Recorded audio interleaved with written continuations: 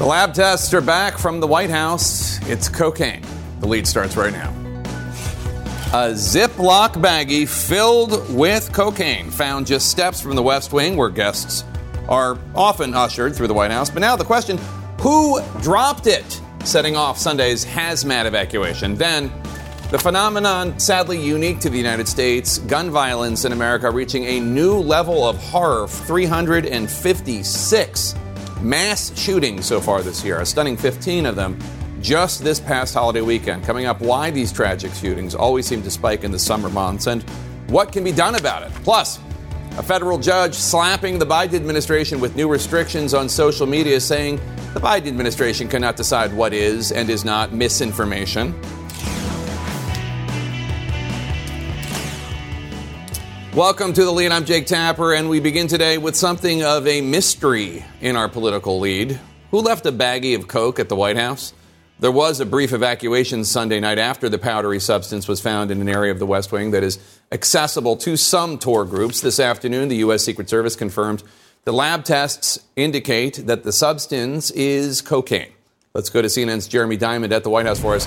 Jeremy, this afternoon's White House press briefing just wrapped up. What did Karine Jean-Pierre, the press secretary, have to say? Well, listen, Jake, the White House isn't saying that this was a visitor at the White House who dropped this baggie of cocaine, but she certainly is insinuating that that seems to be the likely possibility. The White House press secretary today said that this bag of cocaine was found in a heavily traveled area of the West Wing. I asked the White House press secretary whether or not they are confident that this was not a White House staffer. Here's what she said.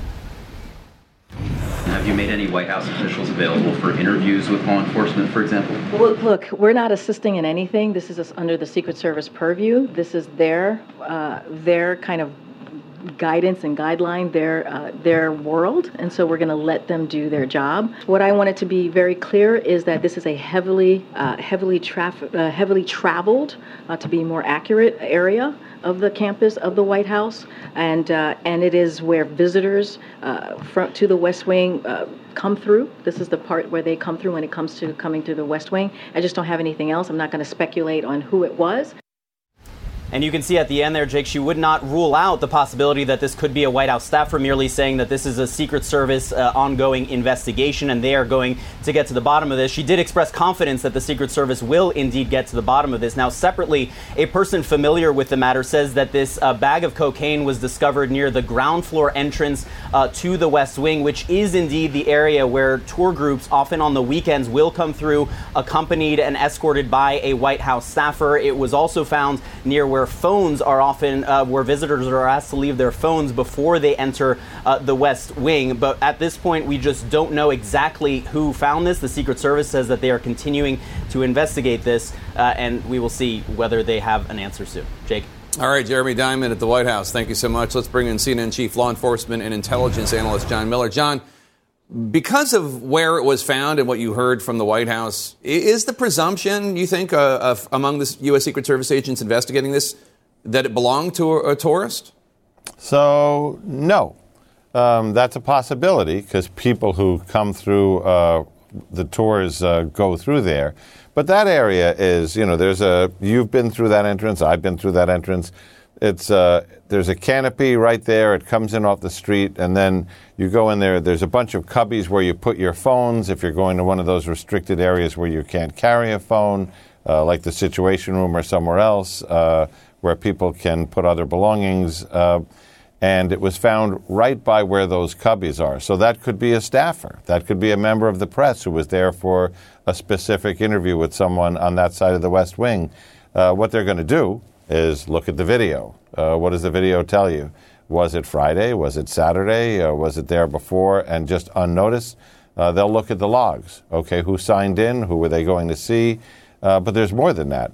The powder has been sent to Fort Detrick for second round of testing to see, okay, it tested positive for cocaine. Is there anything else in it that could be hazardous or weaponized? The container it came in, which is about the size of a postage stamp, like a dime bag, Ziploc.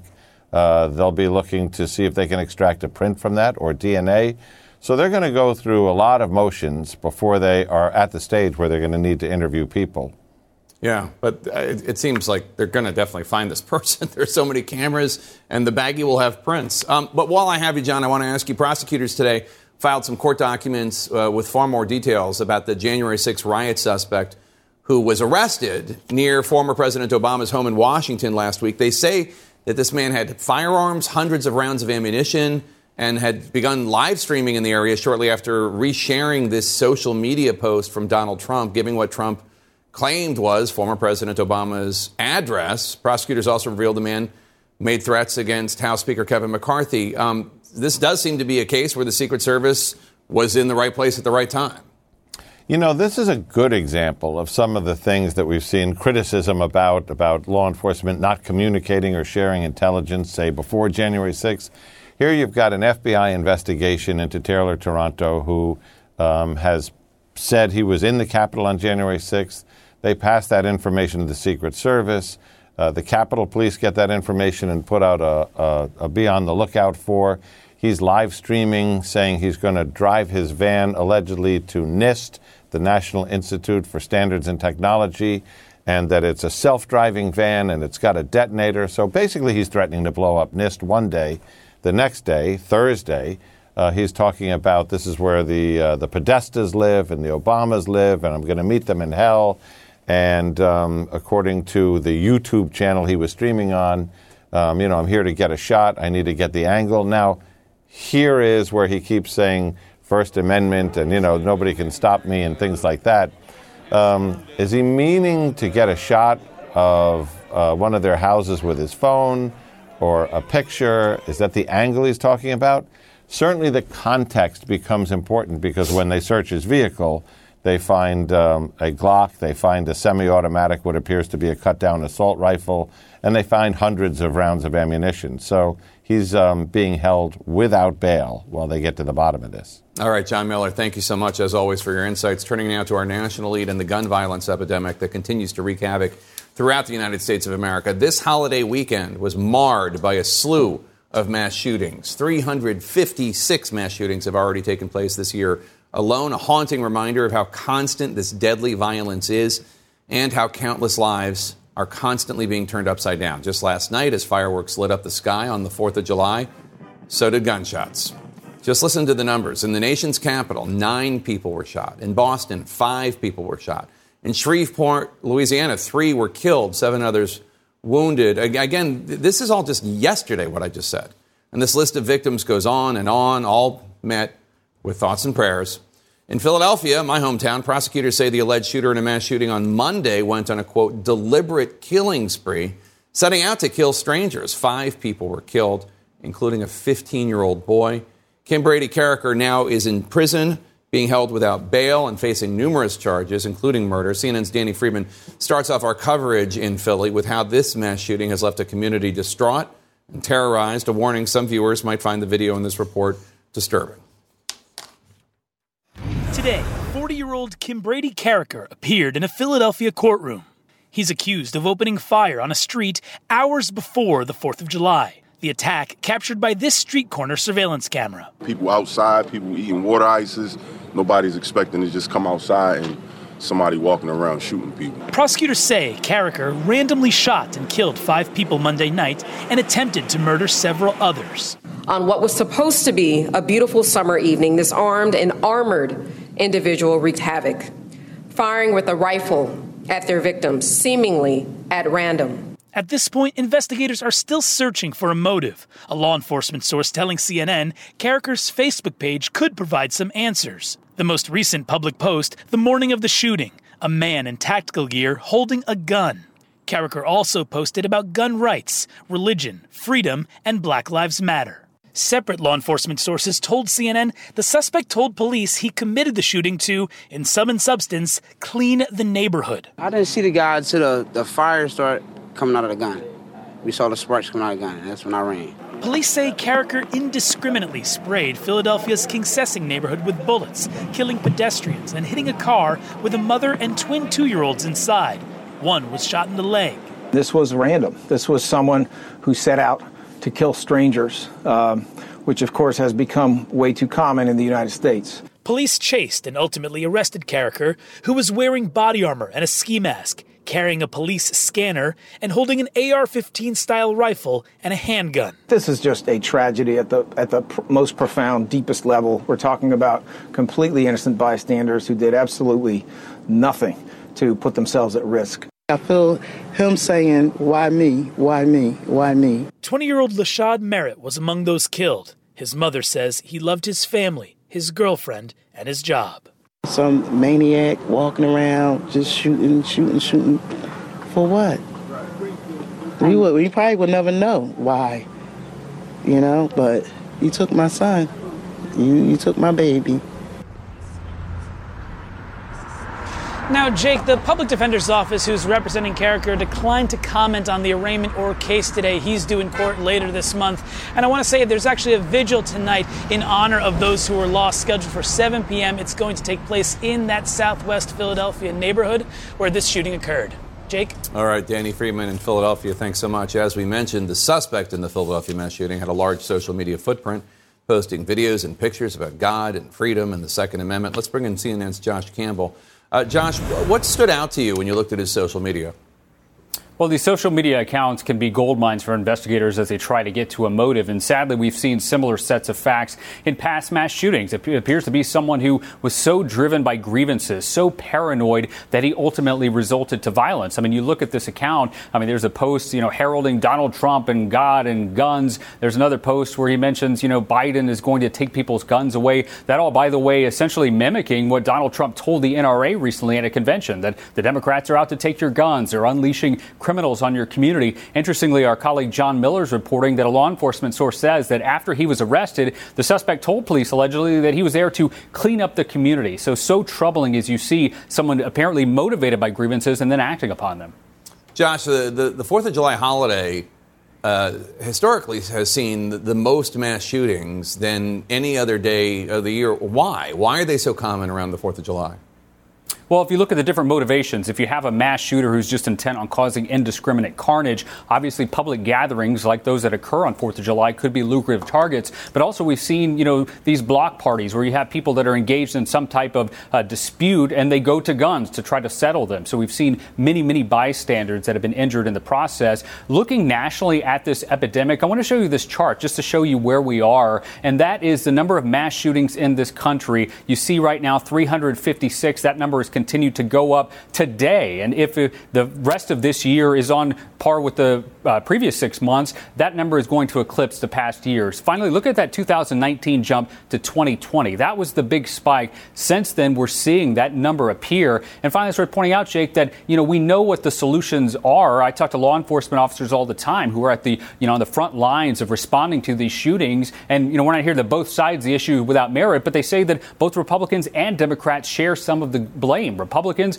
because of their unwillingness to pass common sense gun reform, such as universal background checks, which, by the way, nearly 90% of the American public want to see happen. And then Democrats, who they say are, investigating shootings, these progressive district attorneys, but they want to see more action to go after people who have unlawful possession, so-called lower level gun crimes, trying to get ahead of those when they escalate and actually result in lives being taken, Jake. All right, Josh Campbell, thank you so much. Coming up next, new fears about an assault on Ukraine's Zaporizhia nuclear power plant. Both Ukraine and the Kremlin are warning about sabotage. But hear what Ukrainian President Volodymyr Zelensky just told CNN's Aaron Burnett about the intelligence he's getting. Plus, the special delivery today in Ohio as voters demand that they get to decide the future of abortion rights in that state. And I'm going to speak with a woman trying to break a remaining glass ceiling here in Washington, D.C. Stay with us.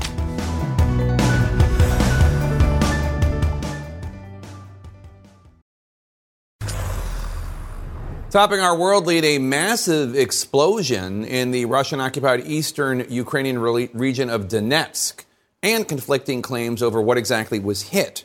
Russian state media says Ukrainian shelling killed one and injured nearly 70 others. The Russians say that the strike destroyed apartment buildings and kindergartens and medical facilities. Ukraine's armed forces say that they wiped out a Russian military installation and that the Kremlin is lying. Meanwhile, renewed concern over the safety of the Zaporizhia nuclear power plant in southern Ukraine. That's the largest nuclear plant in Europe. But both Russia and Ukraine are accusing each other of sabotaging the plant, though the United Nations nuclear watchdog says that risk of serious harm to the facility remains low as of now. CNN's Erin Burnett just got back from Ukraine, and she's joining us now. Erin, great to see you. Great work over there. And you had a wide-ranging, exclusive interview with President Volodymyr Zelensky, including discussion of the Zaporizhzhia nuclear power plant. What did he have to tell you? Well, Jake, he's really worried about this, and he believes from Ukrainian intelligence that plant has been mined by the Russians. And, we've been hearing some reports that some of the Russians who have been operating that plant maybe are pulling out. And, he believes that all of this is part of, if Russia were to withdraw, that they would remotely detonate these mines. And he has a lot of frustration, Jake, with the IAEA, because he says Grossi comes in with a team, Grossi, who obviously is the chair of the IAEA. He has a lot of respect for him, but he says he comes in with a small team, and you're not going to find these mines with a small team of people. Let me just play the exchange on the Zaporizhzhia plant concerns for you. Zaporizhzhia, I know you've been touring the nuclear plants. You have warned that Putin could be prepared to have a terrorist attack on Zaporizhzhia. Do you feel that could be imminent? So, what I have really from intelligence, I had documents. I can't tell you what kind of documents, but it's something connecting with Russia. Mm-hmm. I said that they are technically ready to do something. It's very important that they mined some local minings. Yes, at local. Zaporizhzhia. At Zaporizhzhia in the station. They technically are ready. And that's why we pushed MAGATE in English, I'm sorry. IAEA, yes, IAEA, yes. And we pushed them and we said, look, your team there, you're four. There are four people. And this plant is like city. Mm. It's really like city. It's huge. It's very big. Yeah. 4 people will not find mines.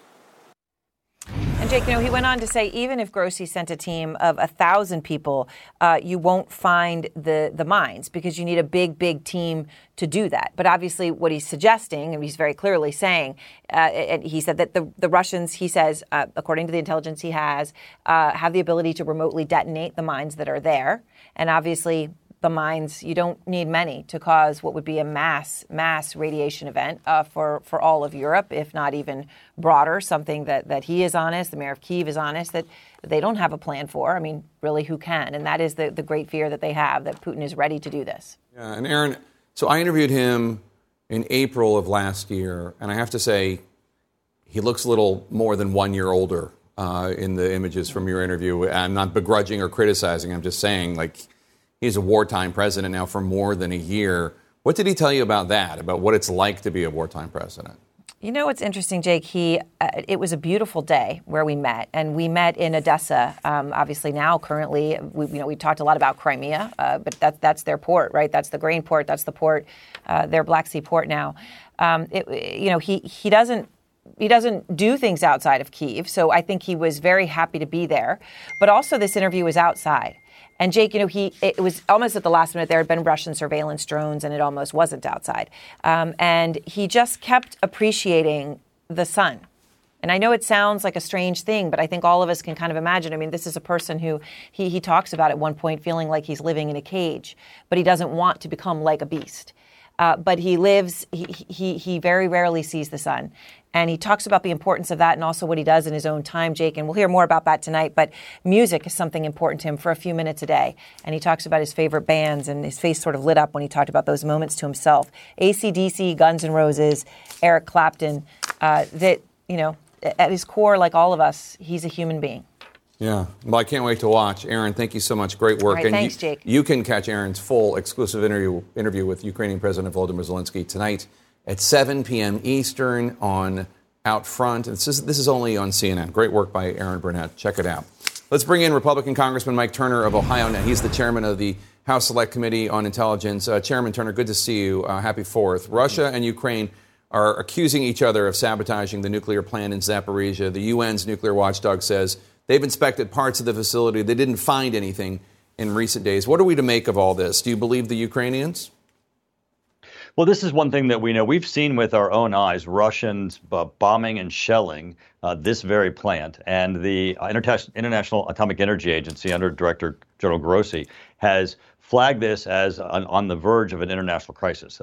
And literally, he's used powers that he doesn't really have. The agency's under the United Nations, but he has caused himself to be inserted and his inspectors to be in, and he has sounded the warning alarm to the world that this was a crisis. Now, I think President Zelensky, with the intelligence that he has, and certainly the concern that we've seen of Russia just recently sabotaging a dam that resulted even some of their own soldiers dying in the deluge. It shows that they will hit infrastructure. They've bombed this very plant before. I think his concerns are very valid. Today, the Kremlin insisted that reporting that Chinese leader Xi Jinping had warned Putin not to use nuclear weapons in Ukraine, that Xi warned Putin of this during their face-to-face meeting in Moscow, that was false, according to the Kremlin. Xi did not do that. What's your take? Well, we won't know the private conversations that have happened between them, but certainly you have seen since President Xi and President Putin have engaged that there were a lot less overt threats by Putin in using nuclear weapons.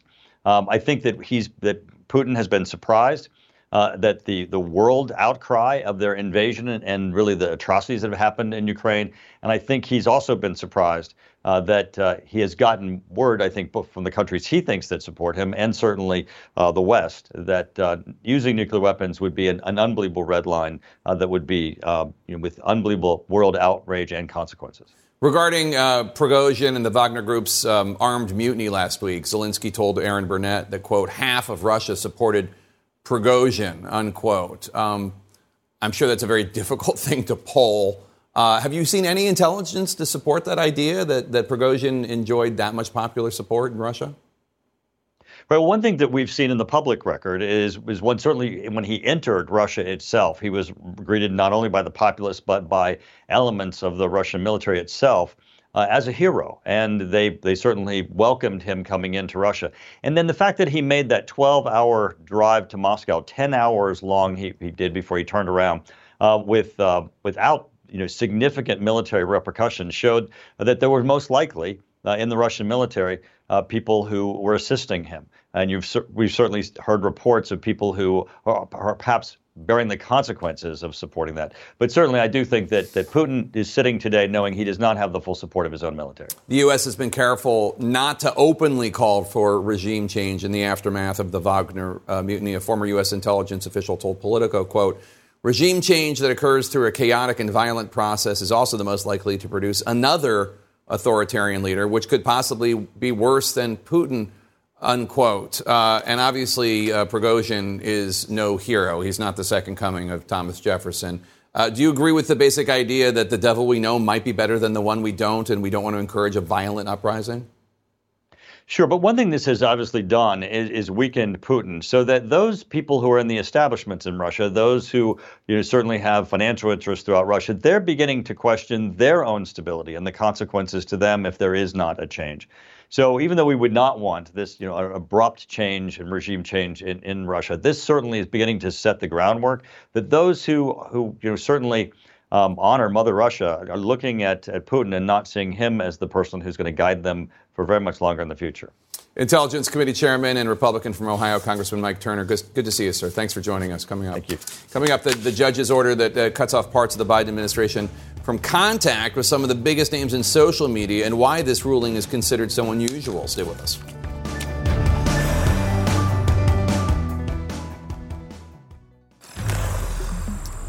And we're back now with our tech lead, which is closely tied to politics. A Trump-appointed federal judge ordered a slew of Biden administration agencies and officials to stop talking with social media companies about online content. As CNN's Vanessa Yurkevich explains, this has to do with a lawsuit filed by Republican state attorneys general over social media, free speech, and COVID disinformation. A block and a charge. In a new federal injunction, the Biden administration now bans from contacting social media companies for violating the First Amendment. This injunction is unusual. It is unusual in its breadth. It is unusual in its nationwide scope. and it's unusual in its thin reasoning. In a 155-page injunction littered with citations from the Founding Fathers, federal judge Terry Doughty bars 9 critical government agencies, including the State Department, CDC, FBI, and Justice Department, and at least a dozen key administration officials, including the White House press secretary and U.S. Surgeon General, from communicating with social media companies, including TikTok, Meta, Twitter, Google, and WeChat, except related to illegal activity or national security. We welcome everyone to today's hearing on the weaponization of the federal government. The injunction stems from a 2022 lawsuit filed against the Biden administration by 2 GOP state attorneys general from Louisiana and Missouri. The Biden administration has led the largest speech censorship operation in recent American history. Since taking office, President Biden and his team have labored to suppress viewpoints with which they disagree. The lawsuit claims the administration coerced and colluded with social media companies to suppress content like COVID-19 theories, vaccine efficacy, election integrity, and stories about Hunter Biden and the president himself, violating the First Amendment. The First Amendment is not concerned at its core with misinformation or untruth, and certainly no one has a robust First Amendment right to spread untruths on the internet. A White House official said the DOJ is reviewing the injunction, and our consistent view remains that social media platforms have a critical responsibility to take account of the effects their platforms are having on the American people, but make independent choices about the information they present. Now, these companies and personalities are making money by peddling lies and allowing misinformation that can kill their own customers and their own supporters. It's wrong. It's immoral. I call on the purveyors of these lies and misinformation to stop it. Judge Doughty, who has yet to rule on the case, says if the plaintiff's claims prove true, it, quote, involves the most massive attack against free speech in United States history. Now, legal analysts say that they believe that the Biden administration will appeal this injunction, possibly all the way up to the Supreme Court. One legal analyst told us they believe that the Biden administration does have a legal leg to stand on in terms of proving that they did not infringe on the First Amendment when they were communicating with social media companies. But, Jake, they will face conservative judges up and down the court. Judges who have broken with past precedent recently. It could be a bigger uphill battle for the administration than they may be expecting. Jake? All right, Vanessa Yurkevich, thank you so much. Voters in Ohio today are sending a strong message, all in response to the U.S. Supreme Court's decision to overturn Roe v. Wade. We're going to go live to Ohio to see what's going on there next. In our politics lead, hundreds of thousands of signatures were delivered today to the Ohio Secretary of State by those hoping to enshrine legal access to abortion in the Ohio Constitution through a November ballot measure. This is the latest chapter in what has become the United States of America's state-by-state abortion debate 1 year after the U.S. Supreme Court overturned Roe v. Wade.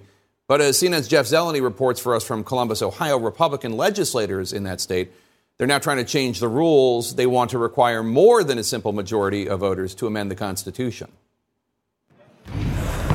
Box by box, a summer showdown over abortion in Ohio intensified today, as supporters of abortion rights delivered hundreds of thousands of signatures, demanding the issue be placed on the November ballot. These boxes obviously contain signatures of real Ohioans.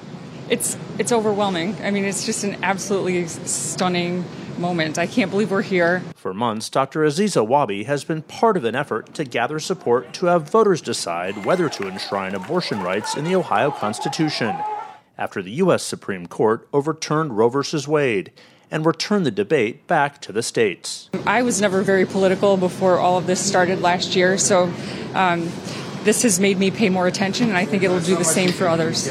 A year after the landmark Dobbs decision, fallout has rippled from courtrooms to the campaign trail, energizing Democrats. Now I stand here, proud to run for re-election. And alarming Republicans. I don't judge anyone for being pro-choice. In Ohio, GOP lawmakers are going to great lengths to stop the abortion rights movement. It started last summer in Kansas, where an abortion measure drew historic turnout for an August election, with a resounding 59% voting to protect abortion rights.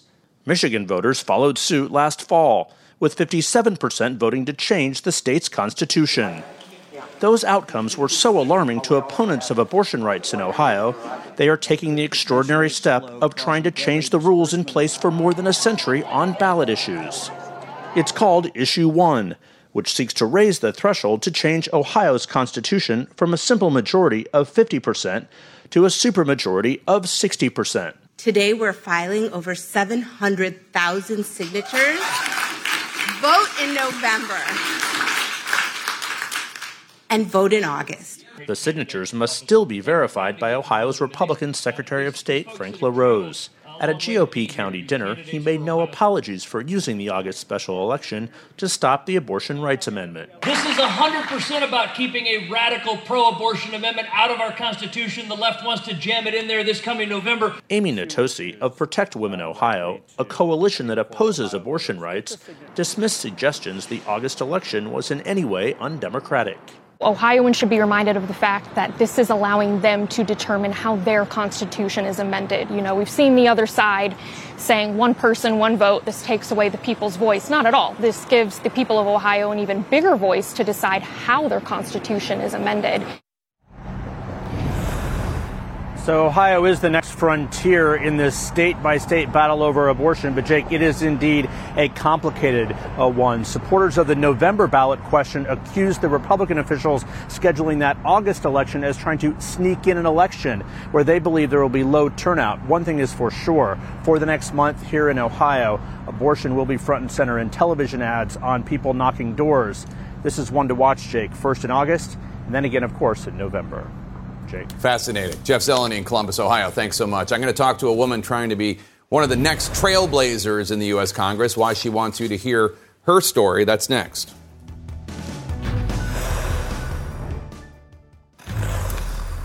We're back with more in our politics lead. The retirement of Democratic Senator Tom Carper, Democrat of Delaware, is setting up two trailblazing possibilities. First, Congresswoman Lisa Blunt Rochester, the incumbent House member, she's likely to snag that Senate seat. She's running to replace Carper. That would make her Delaware's first ever female senator and Delaware's first ever senator of color. Eyeing her House seat is another potential trailblazer, Sarah McBride, a Delaware state senator who aims to be the first openly transgender member of the U.S. House. She has a strong ally and a fellow Delawarean with whom you might be familiar. I'm proud that back home in Delaware, the first transgender state legislator in American history, Sarah McBride. And State Senator Sarah McBride joins us now. So Delaware has a crazy primary system. It's the last one in the country, September 2024. As of now, you're the only announced candidate for the U.S. House seat. Do you think you're going to get President Biden's endorsement? Well, I think the president is going to be focused on running and winning re-election in 2024. But I am so proud to call this president a friend and an ally, and so grateful for his leadership, not just for the country writ large, but fighting for LGBTQ equality here in Delaware and nationally. So I think he'll be focused on his race, but I'll be grateful to see him on the campaign trail. How much are you going to be focusing on LGBTQ rights as a candidate for the U.S. House, and what other issues do you think you'll be talking about? Well, I'm not running to be the LGBTQ member of Congress from Delaware or the first transgender member of Congress. I'm running to be Delaware's member of Congress, focused on making progress on all of the issues that matter to Delawareans of every background. That's why I ran for the state Senate here in Delaware. It's why I've championed health care and passing paid family and medical leave in the Delaware State Senate. And it's why I'm running for Congress, to advance paid family and medical leave at the national level, to guarantee affordable early childhood education for every Delaware family, to pass gun safety measures like the assault weapons ban we passed here in Delaware, and to make sure that we're enshrining reproductive rights and the right to an abortion in federal law like we've done here in Delaware. Diversity in government is certainly important. And in order for our democracy to work, it has to include all of us. And so I'm proud of who I am. This campaign, though, isn't just about making history. It's about making a difference on all of the issues that matter. Your campaign is, we cannot escape the fact, launching at a time when states across the country, Republican legislatures, are restricting the rights of individuals who identify as transgender. What is your message? Let's say that there's a skeptic out there watching right now, because the transgender idea is a relatively new one in American politics today, even if transgender people is not a new idea. What's your message to a skeptic out there who says, I just don't even understand any of what this is? Sure. Well, first off, I think we have to recognize that people are still learning, and they are still just tuning into this conversation about who transgender people are. And I think there are few ways to better demonstrate the full diversity of our country, the full diversity of trans people, than seeing a transgender member of Congress who's focused on all of the issues that matter and actually delivering progress on those issues. But I think beyond that, I know what it's like to feel unheard and unseen. I know what it's like to feel like your government doesn't have your back. And whether you understand what it's like to be me, what I can convey to anyone up and down this state is that you don't have to understand me for me to fight for you. Because ultimately, I know what it feels like to feel left behind and unseen. And I don't want any Delawarean to feel that way.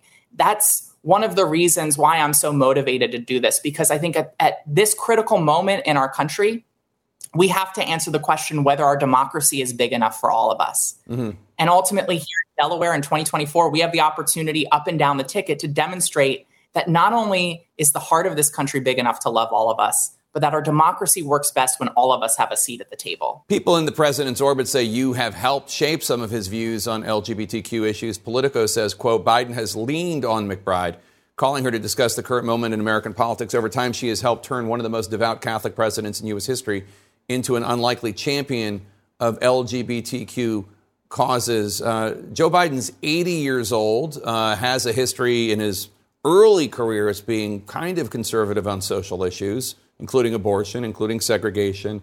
How did you change his mind? How did you open his eyes to your experience?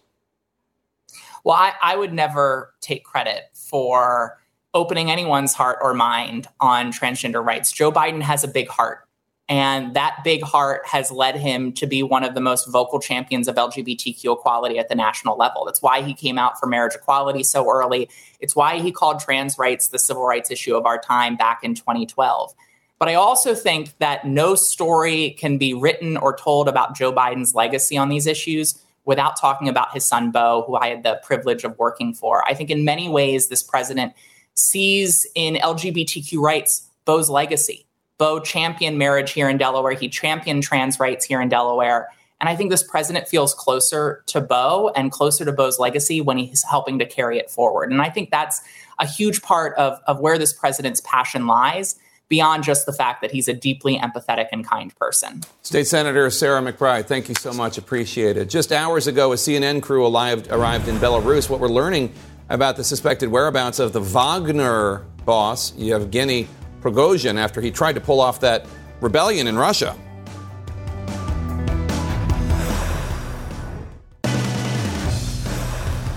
Welcome to The Lead. I'm Jake Tapper. This hour, a new court order today in Donald Trump's classified documents case. What a judge wants that might reveal exactly what the Justice Department went to find when agents showed up to search Mar-a-Lago last year. Plus, the use of force by two Los Angeles deputies now under investigation. See the alarming video of the woman thrown to the ground and what she did just moments before that has her community coming to her defense. And leading this hour, something we hardly ever hear, Russian fighters speaking on camera about what life is like for them on the front lines of Ukraine and how the Kremlin pulled them into this war in the first place. CNN's Ben Wiedemann got exclusive access to Russian prisoners of war, speaking to CNN from a makeshift Ukrainian jail, willing to share the at times appalling firsthand stories of fighting Putin's brutal war. No longer on the front lines, Anton recounts how he ended up a prisoner of war. Back in Russia, he was behind bars for the third time for drugs. When they put me in prison, I heard they were recruiting. Serve 6 months and they pardon you, he tells me. So he signed up with Storm Z, a unit made up of convicts attached to the Russian Defense Ministry. After only 2 weeks of basic training, he was shipped off to the front lines near Bakhmut. After days of intense shelling, with no food and only rainwater to drink, he heard Ukrainian troops outside his foxhole. He assumed they would execute him. I thought that was the end, he recalls. I switched my rifle to single-shot mode and thought, I'll shoot myself. But I couldn't. This video, shot by soldiers of Ukraine's 3rd Assault Brigade, shows the tense moments when Anton and his comrade, Slava, surrendered. The Ukrainian troops told them, unlike Russians, we don't kill prisoners. We spoke to Anton, Slava, and another soldier in a makeshift jail in eastern Ukraine, concealing their faces and not using their real names. The 3rd Assault Brigade granted us access to the POWs, and 2 of their soldiers were in the room for the interviews. The POWs will soon be transferred to Ukrainian intelligence. They didn't appear to be under duress and agreed to share their stories. Slava, also serving time for drugs, said conditions in the trenches were grim. Food was scarce. We didn't have medical kits, he says. His commanders took all the painkillers to get high, he recalled, and as a result issued nonsensical orders. Morale was terrible. Sergei was wounded by a grenade before surrendering to Ukrainian troops. He was a contract soldier, not a convict. He completed his 6-month contract in Kherson and went home. But when he hesitated to sign another contract, a military prosecutor gave him a choice: prison or back to the front. He ended up outside Bakhmut. Under constant Ukrainian fire, discipline collapsed. The officers fled. All illusions were shattered. It was very different from what I saw on TV, a parallel reality, says Sergei. I felt fear, pain, and disappointment in my commanders. A law passed last year in Russia imposed sentences of 3 to 10 years for soldiers who surrender voluntarily. If he returns home in a prisoner exchange, Anton may end up, again, back in a Russian prison. Men like Slava and Anton are barely soldiers. They were hardly trained, poorly led, poorly supplied. They were, to put it crudely, the meat in Russia's meat grinder in the Battle of Bakhmut. Now, the Ukrainians say that they are making slow but steady gains there, but they are running into very stiff resistance. The Russians have reportedly poured 50,000 troops into the defense of that town, many of whom will probably end up in the meat grinder. Jake? Remarkable reporting from CNN's Ben Wiedemann in eastern Ukraine. Thank you so much. CNN is also on the ground in Belarus, a close ally of Russia, and now apparently the home of Wagner mercenary warlord Yevgeny Prigozhin after his short-lived, largely unchallenged mutiny in Russia last week. It was ill-fated, of course. Belarus's leader, Alexander Lukashenko, was not shy about his role in ending Wagner and Prigozhin's rebellion. Lukashenko claimed he was able to successfully negotiate with Prigozhin when the Wagner boss refused to pick up Putin's phone calls. Let's get right to CNN's Matthew Chance, who is in Minsk. Matthew, what's the latest on the Putin-Lukashenko relationship? Are they still tight? Well, I mean, it's a fascinating relationship, but it's pretty one-sided in the sense that, when Putin asks for something to be done, Lukashenko, this is what it looks like from the outside, Lukashenko just goes ahead and does it. Putin wanted to use Belarus as a launching pad, one of the launching pads for his invasion of Ukraine in 2021. Lukashenko agreed. Putin wanted nuclear weapons to be stationed in this country so that he could threaten the West even further. Lukashenko agreed. And when there was that military uprising, that attempted coup, as it's been described in Russia, by Wagner mercenaries and their leader Yevgeny Prigozhin, what was it, last week? Lukashenko stepped in and invited Wagner and Prigozhin to come and live over here. The Kremlin announced all of those things, of course, but Lukashenko, says this was all him. This was all him showing what an independent, free kind of agent he is operating in this region. But the fact is, he's heavily indebted to Russia. And so he owes them a lot of money, more money than any other country in the world. He's isolated internationally because of his own terrible human rights record. And those things are pushing Belarus more and more into the arms of the Kremlin. Jake. CNN's Matthew Chance in Belarus, thank you so much. Joining us now to discuss retired U.S. Army Brigadier General Peter Zwak. He served as a senior U.S. defense attaché to Russia. Also with us in studio, Beth Sanner, former Deputy Director of National Intelligence. General Zwak, let me start with you. Back to what we just heard in that incredible Ben Wiedemann report at the top of the hour. One of the POWs accused the Russian commanders of being high all the time on painkillers and giving at times nonsensical orders. Understandably, this led to very low morale, according to this POW. Do you think that's true? Does that comport with other intelligence that we've heard? And what can Ukraine do to capitalize on any low morale? Good evening, Jake, viewers. War is hell at any level, but especially in the trenches, especially when you're coerced to fight. And we've been getting all since the beginning of the invasion last year, that most of the Russian forces on the ground, and that would be young soldiers and junior to mid-grade officers, are an absolutely living hell down there. And the coercion and the storm units and everything else. So yes, I do believe whether it's pills or drinking, lots of drinking, that those reports that things go on at that low level where discipline is on the edge, which we've been reading for quite some time, it is completely feasible. The troops, I don't think, have any faith in their leadership. The only thing they're fighting for at that level, I believe, is for their own lives and for their foxhole buddies, but they're not fighting for the regime. And Yevgeny Prigozhin brought that out. So no, this is a real erosion within the Russian ranks. That I don't know what the breaking point is, but it's there. And now they're going to put in so-called another 180,000, that big number. Well, a lot of them certainly do not want to come if this is true. And I think we just have to sort of stand by.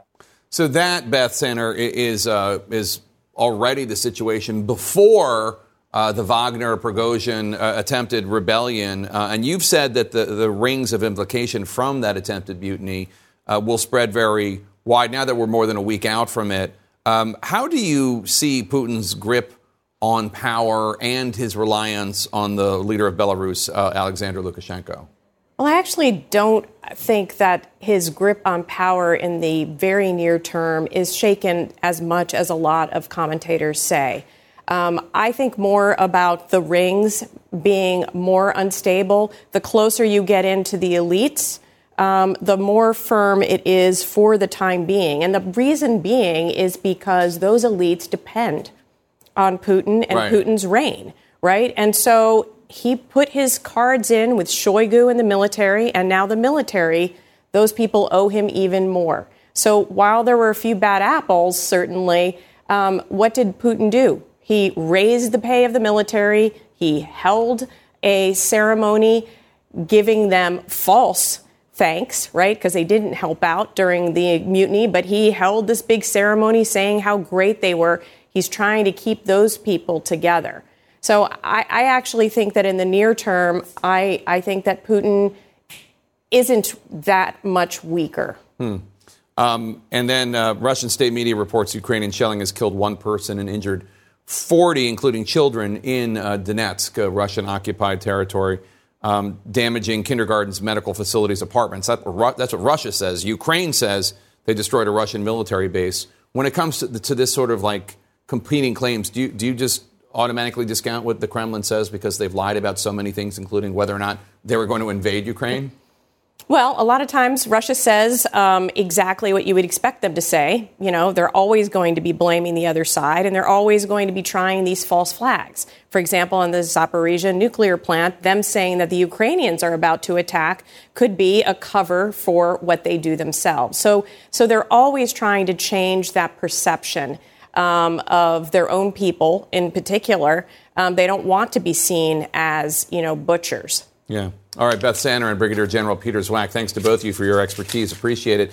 Coming up ahead to the 2024 race and what seems to be Donald Trump's laid-back approach, at least in the last few days. And we just learned the suspected gunman in that horrific mass shooting in Philadelphia had 2 ghost guns on him. Those are highly untraceable weapons. Philly's mayor is coming on the show. We'll ask him how much these ghost guns are creating tragedies in his city.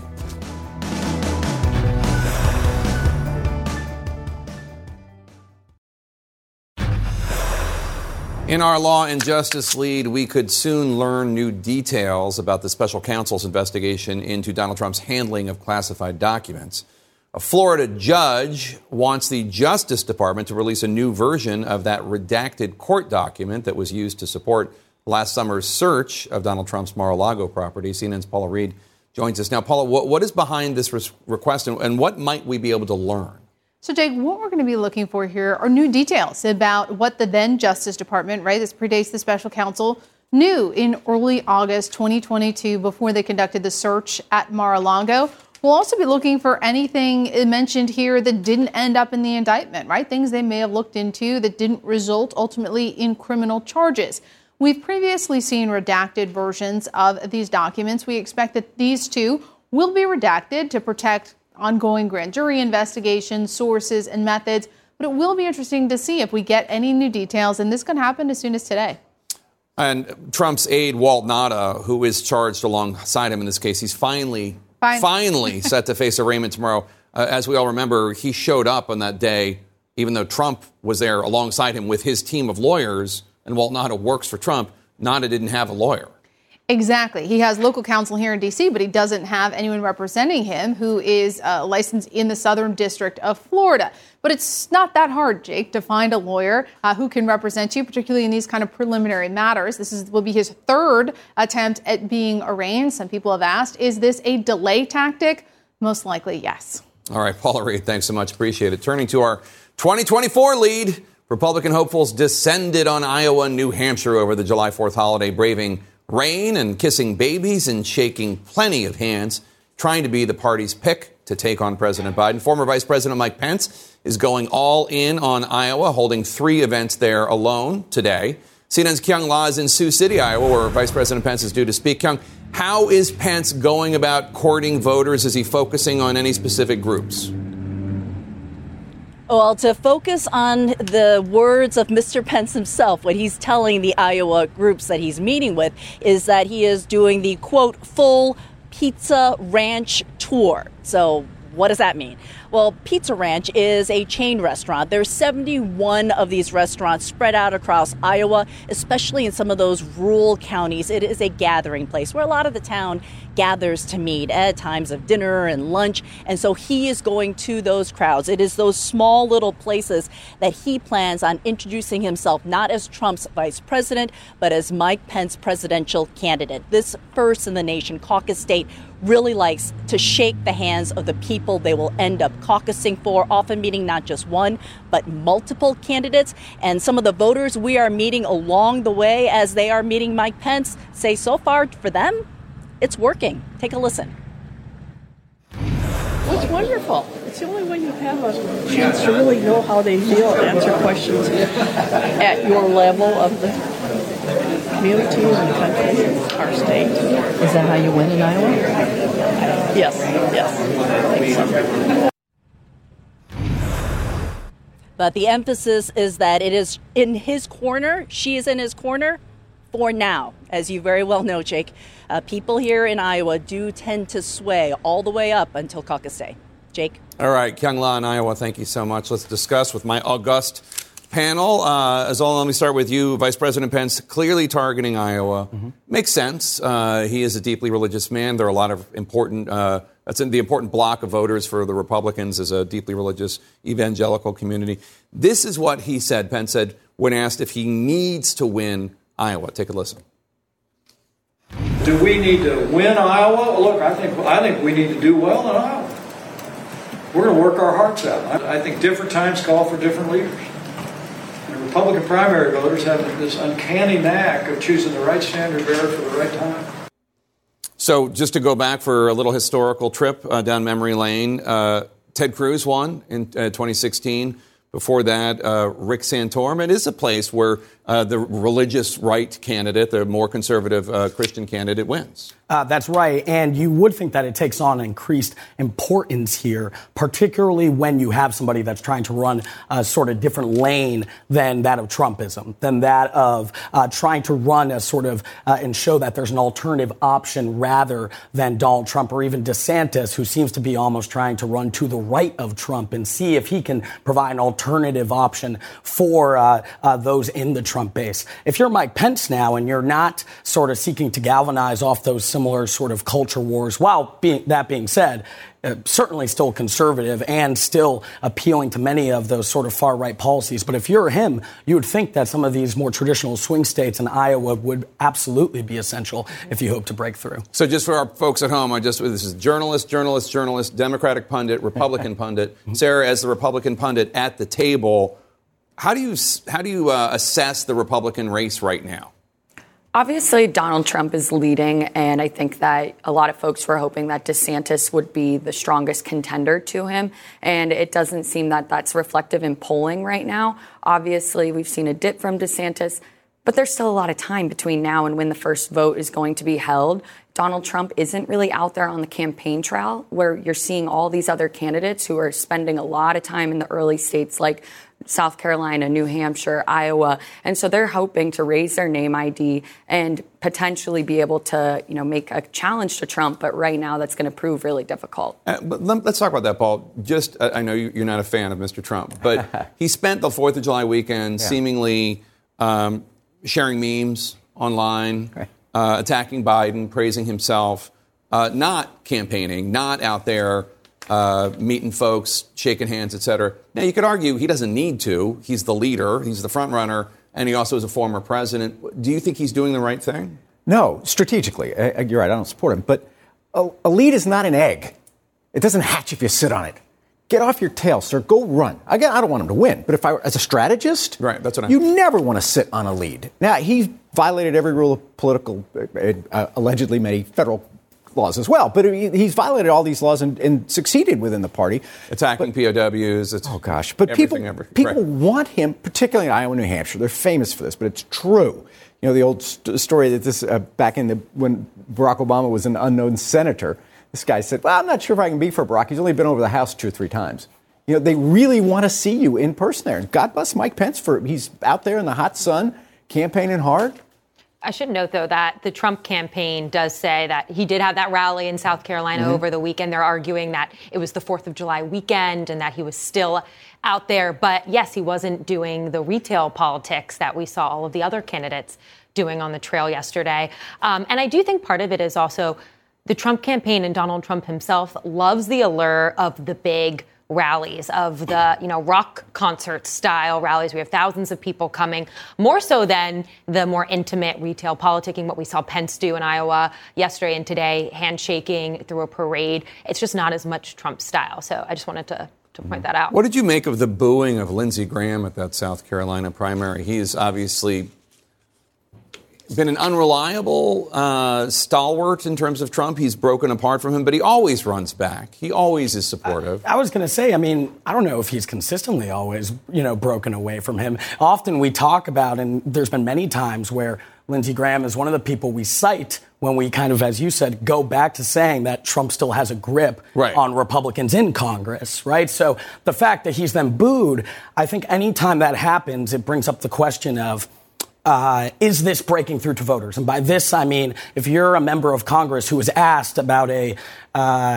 incendiary or hateful post by the Trump campaign or a controversial policy, and as we saw for the past 5 years or 4 years, that you may decline to comment or you express your support for. I didn't see the tweet. I didn't see the tweet. Is it breaking through to voters in terms of, are you actually still maintaining support? In this case, you see that those people at that rally actually maybe weren't aware of that or was not top of mind for them at that point. I was there Saturday at his rally. I asked some of the people in the crowd why, the booing was incessant. It was before Lindsey Graham got up on stage. It was throughout his entire remarks. And then anytime Donald Trump mentioned Graham in his own speech. And this is his home state. This is his home state of South Carolina. His home county. Exactly. Yeah. And I think there's a couple factors for the reasoning. Some is that they just do not think that Lindsey Graham has been the fiercest supporter of Donald Trump and has broken with him on certain things.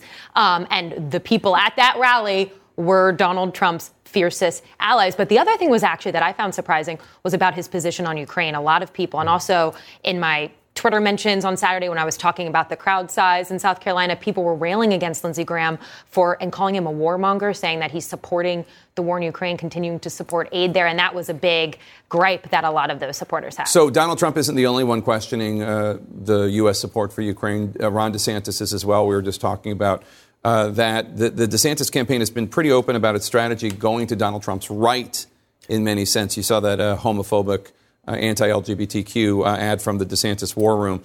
Philip Bump of the Washington Post writes, "You can't be more conservative than Trump when he defines conservatism." And that's an interesting take, because Ron DeSantis is defining conservatism through the traditional prism, but I don't know that that's germane. Yeah, it's definitely hard to out-Trump Trump. He's trying to run to the right of him and take these more far-right stances that then will push Donald Trump even further, I think, to the right. But it's kind of interesting, too, because I think DeSantis thinks that this is the lane for it. But I think what we're seeing in the polling right now is that there is an appetite for a anti-Trump candidate, too, someone who's willing to take Trump head on. We've kind of seen Chris Christie start to go up in the polls in New Hampshire, for example, where his message is being received well. And I think that is showing that people want an alternative to Trump and Biden. People don't want to have the same rematch that we had in 2020. And so DeSantis right now, his polling has gone down. So maybe this wasn't the right angle to take, but who knows? Maybe that it will pay off. There's still a lot of time between now and November. I think the most impregnable fortress in American politics is the base Trump voter. They're wonderfully loyal if you're a Trumper, right? Maddeningly loyal if you're not. A direct assault on a fixed position is the least successful military strategy. A long way of saying DeSantis is a fool for doing this. You're not going to out-Trump Trump on Trump issues with Trump voters. But half the party does seem open to somebody else. And I do think of everybody I've seen, Christie has. So I think you're right, Sarah. Christie has done the best job of actually taking Trump on. Thanks to one and all. Appreciate it. Ahead, the crisis facing every single lawmaker in the country. The stunning number of mass shootings in the United States, 356 mass shootings so far this year, at least 5 added to the list just today. We're going to talk to the mayor of Philadelphia coming up about the horrific violence erupting in that city.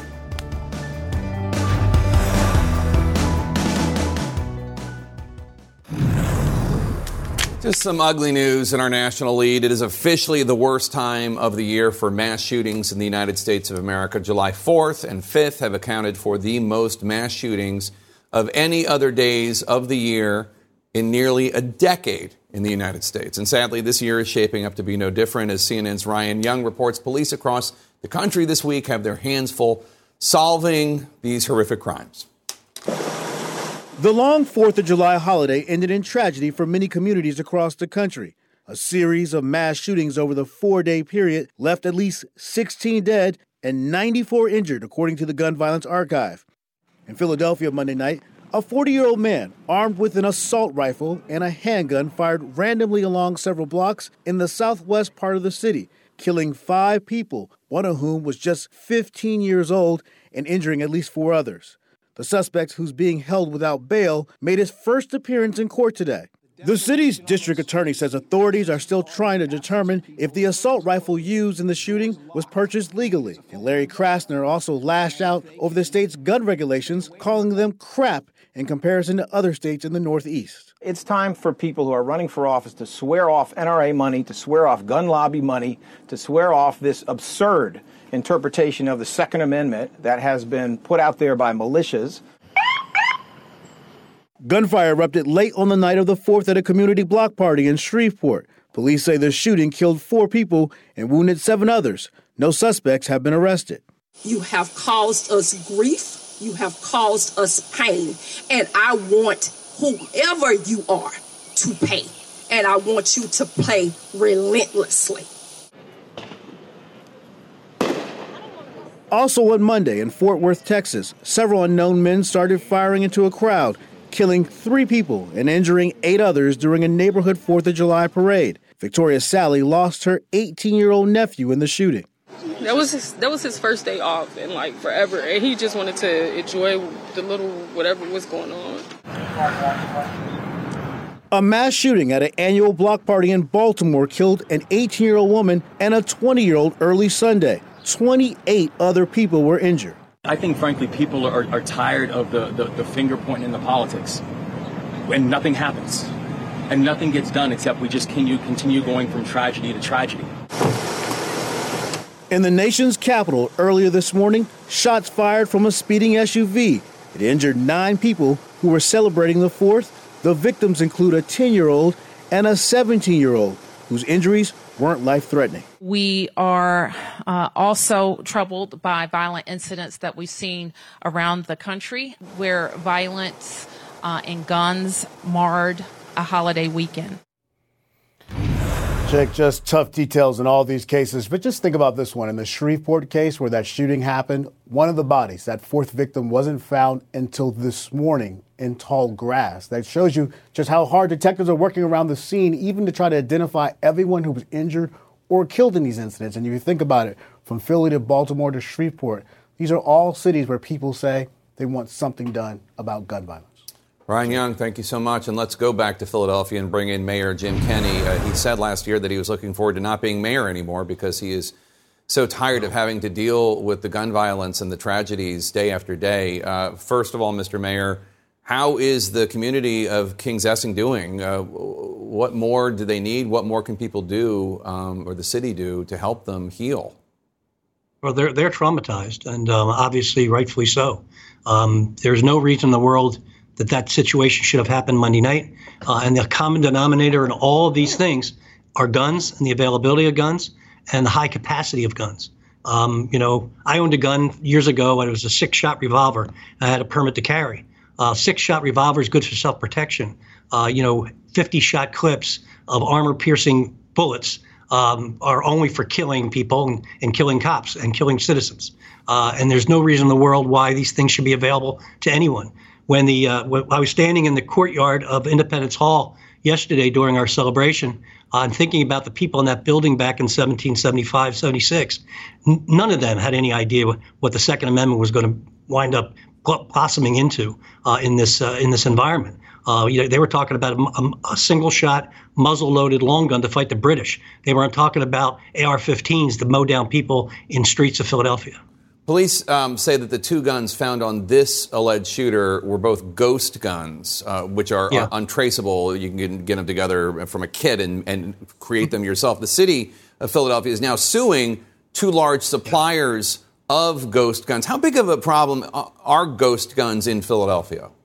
Well, we've confiscated 300% more ghost guns in the last 3 years. We used to have virtually single digits prior to a few years ago, and then we hit 60, and now we're up to 570 so far. And the problem with those guns, Pennsylvania has one of the weakest gun control or lack of a gun control laws in the nation, and these companies even want to go around the bare minimum regulations and be able to sell this stuff by mail to anyone without a background check, and without a serial number on the gun, and you can take these guns through magnetometers without being detected. So this is like a level of insanity that no one should ever deal with. I want to show you a map from the city controller of all the shootings in Philly just this year up to July 4th, not including July 4th for those at home. The yellow dots are people wounded. The red dots are people killed. I know you're calling for stricter gun control legislation. You're critical of politicians who are beholden, in your view, to the gun lobby, to the NRA. But it's not just that, right? What more needs to be done here? Well, we've just budgeted $233 million in our budget to deal with outreach and social services and job training and those type of non-police services. Also, our police, and I have to say this publicly, and I've said it before, our police are top-notch. They're some of the bravest people that I know. That Monday night issue, they were facing live fire. They were scooping people up from the street and zooming them off to the hospital to try to save their lives. And they were pursuing a guy shooting an AR-15. And that man wound up staying alive, believe it or not, after all that he did. And I give our police total credit in that evening in saving more lives that would have been lost otherwise. But we are investing in many, many different areas. But the bottom line is we've taken 6,200 guns off the street last year. These are crime guns. This is not just privately owned guns people keep in their house for protection. These are guns that were used in the commission of a crime. Our homicide rate is down about almost 20% from last year, and that's certainly not good enough work. We got to continue to drive those numbers down, but things seemingly are going in the right direction until a thing like Monday night, which is shocking, where a person who should have never had that gun and apparently has more guns, he had more guns in his house, should never have had those guns and should have never been able to kill those people randomly. So is the theory still that the killer had no specific motive other than randomly murdering anyone who came within his path? I can't get into the specifics of his case because things are moving forward on the legal end. But there was apparently no relationships between the shooter and any people who were killed or injured. Just a horrible story in a wonderful city. Philadelphia Mayor Jim Kenney, thank you so much and best of luck, sir. Take care, Jim. Coming up in the Situation Room, Alex Marquardt is going to speak with the top prosecutor in this case, Philadelphia District Attorney Larry Krasner. That's going to come up at the top of the hour. Next here on The Lead, the disturbing video leading to an investigation of two deputies and their use of force on a couple outside a California grocery store.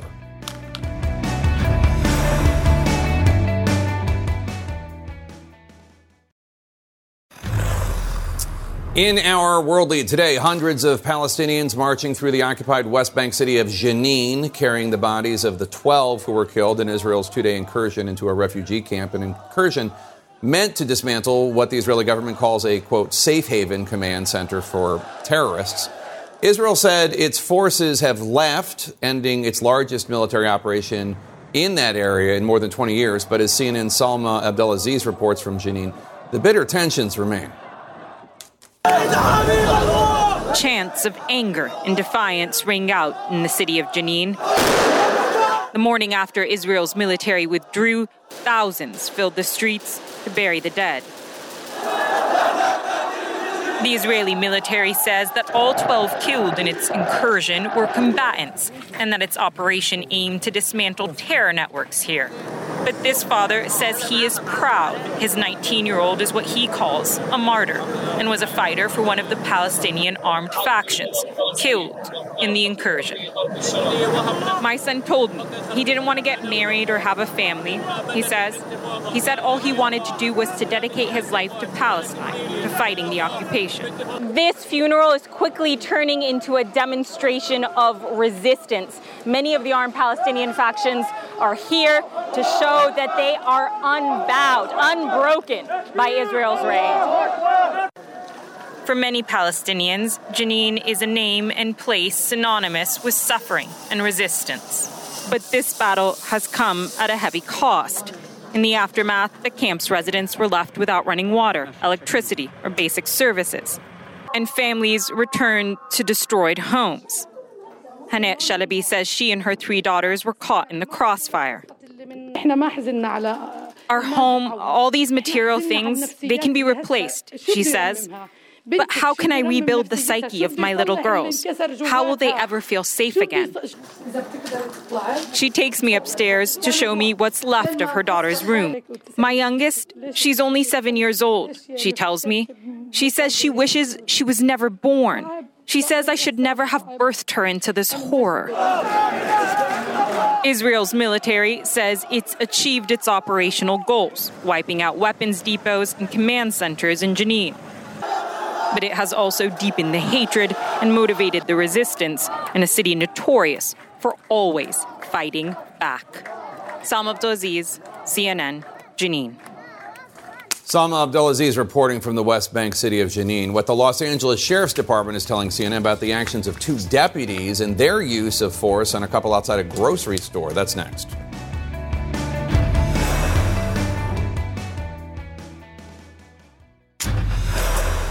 In our law and justice lead, claims of excessive force by sheriff's deputies in Los Angeles County. Officials removed 2 officers from field duty amid outrage over videos showing them roughly throwing a man and a woman onto the ground. This happened late last month outside a grocery store in Lancaster, California. CNN's Natasha Chen is in Los Angeles for us. Natasha, police released body cam footage from the incident.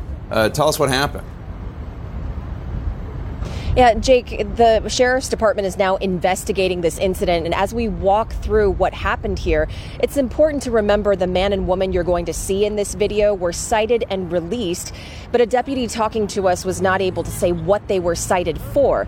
Now, this started in Lancaster 2 Saturdays ago when deputies responded to a call about a robbery in progress at a grocery store. And when they arrived, they approached a man and a woman who matched the description given by store security during a 911 call.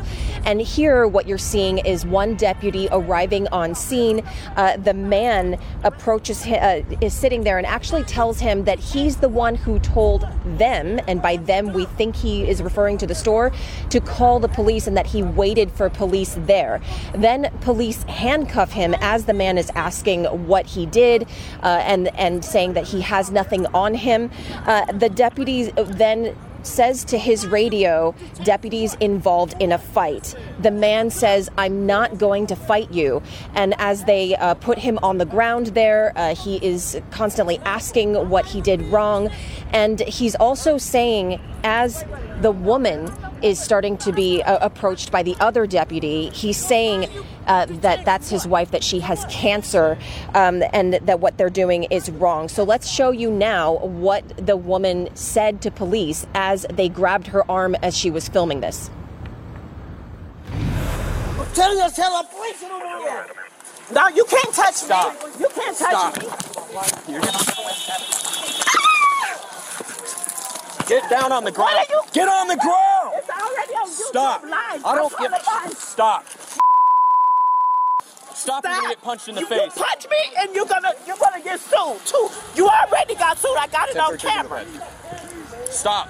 Turn around. On camera. Get your neck off my. And right then, you're seeing that she's being sprayed. We don't know what substance she's being sprayed with exactly. She's yelling that she wants a commander to be called.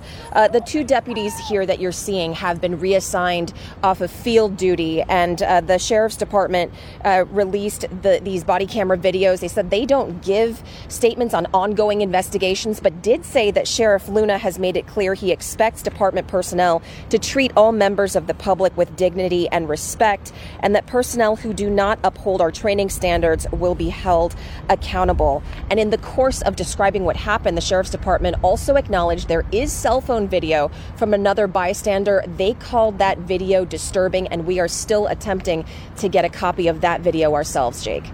All right, Natasha Chen in Los Angeles, thanks so much. Coming up, the record set yesterday, July 4th. Chances are we all helped contribute to it. Stay with us. In our Earth Matters series for the second time this week, this planet hit its highest temperature since governments in the U.S. and Europe started keeping records of such matters. Scientists say yesterday reached a whopping 62.9 degrees Fahrenheit, which might seem modest, but keep in mind that's the average temperature for the entire world, and that shattered the record set just a day earlier. Monday's temp, 62.6 degrees Fahrenheit. Blame humans for Climate change, scientists say. Experts also say hotter days are trapping more heat and longer, so overnight hours are not cooling off as quickly as they used to. There's often also the urban heat island effect. Cities with more asphalt and taller buildings often retain more heat, while places with more parks and rivers can release that heat. Maybe something to keep in mind next time you hear a debate over climate change and what we should do about it. Moving on, how about this for the steamy summer? I have a brand new thriller. It comes out next Tuesday. All the Demons Are Here. I try to take you on a wild ride through a bizarre era for the nation, the 1970s. The book has Evel Knievel and Elvis, post-Watergate mistrust, cults, disco, the Summer of Sam, tabloids, UFOs, and much more. I would be honored if you would check it out. You can pre-order it now. Our coverage continues now with Alex Marquardt. He's in for Wolf Blitzer in the Situation Room. I'll see you tomorrow.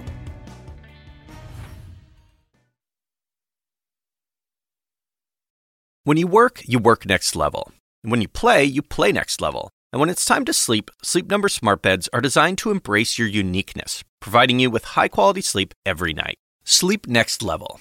J.D. Power ranks Sleep Number #1 in customer satisfaction with mattresses purchased in-store. And now, the Queen Sleep Number C4 smart bed is only $1,599. Save $300 for a limited time, only at Sleep Number stores or sleepnumber.com. Prices higher in Alaska and Hawaii.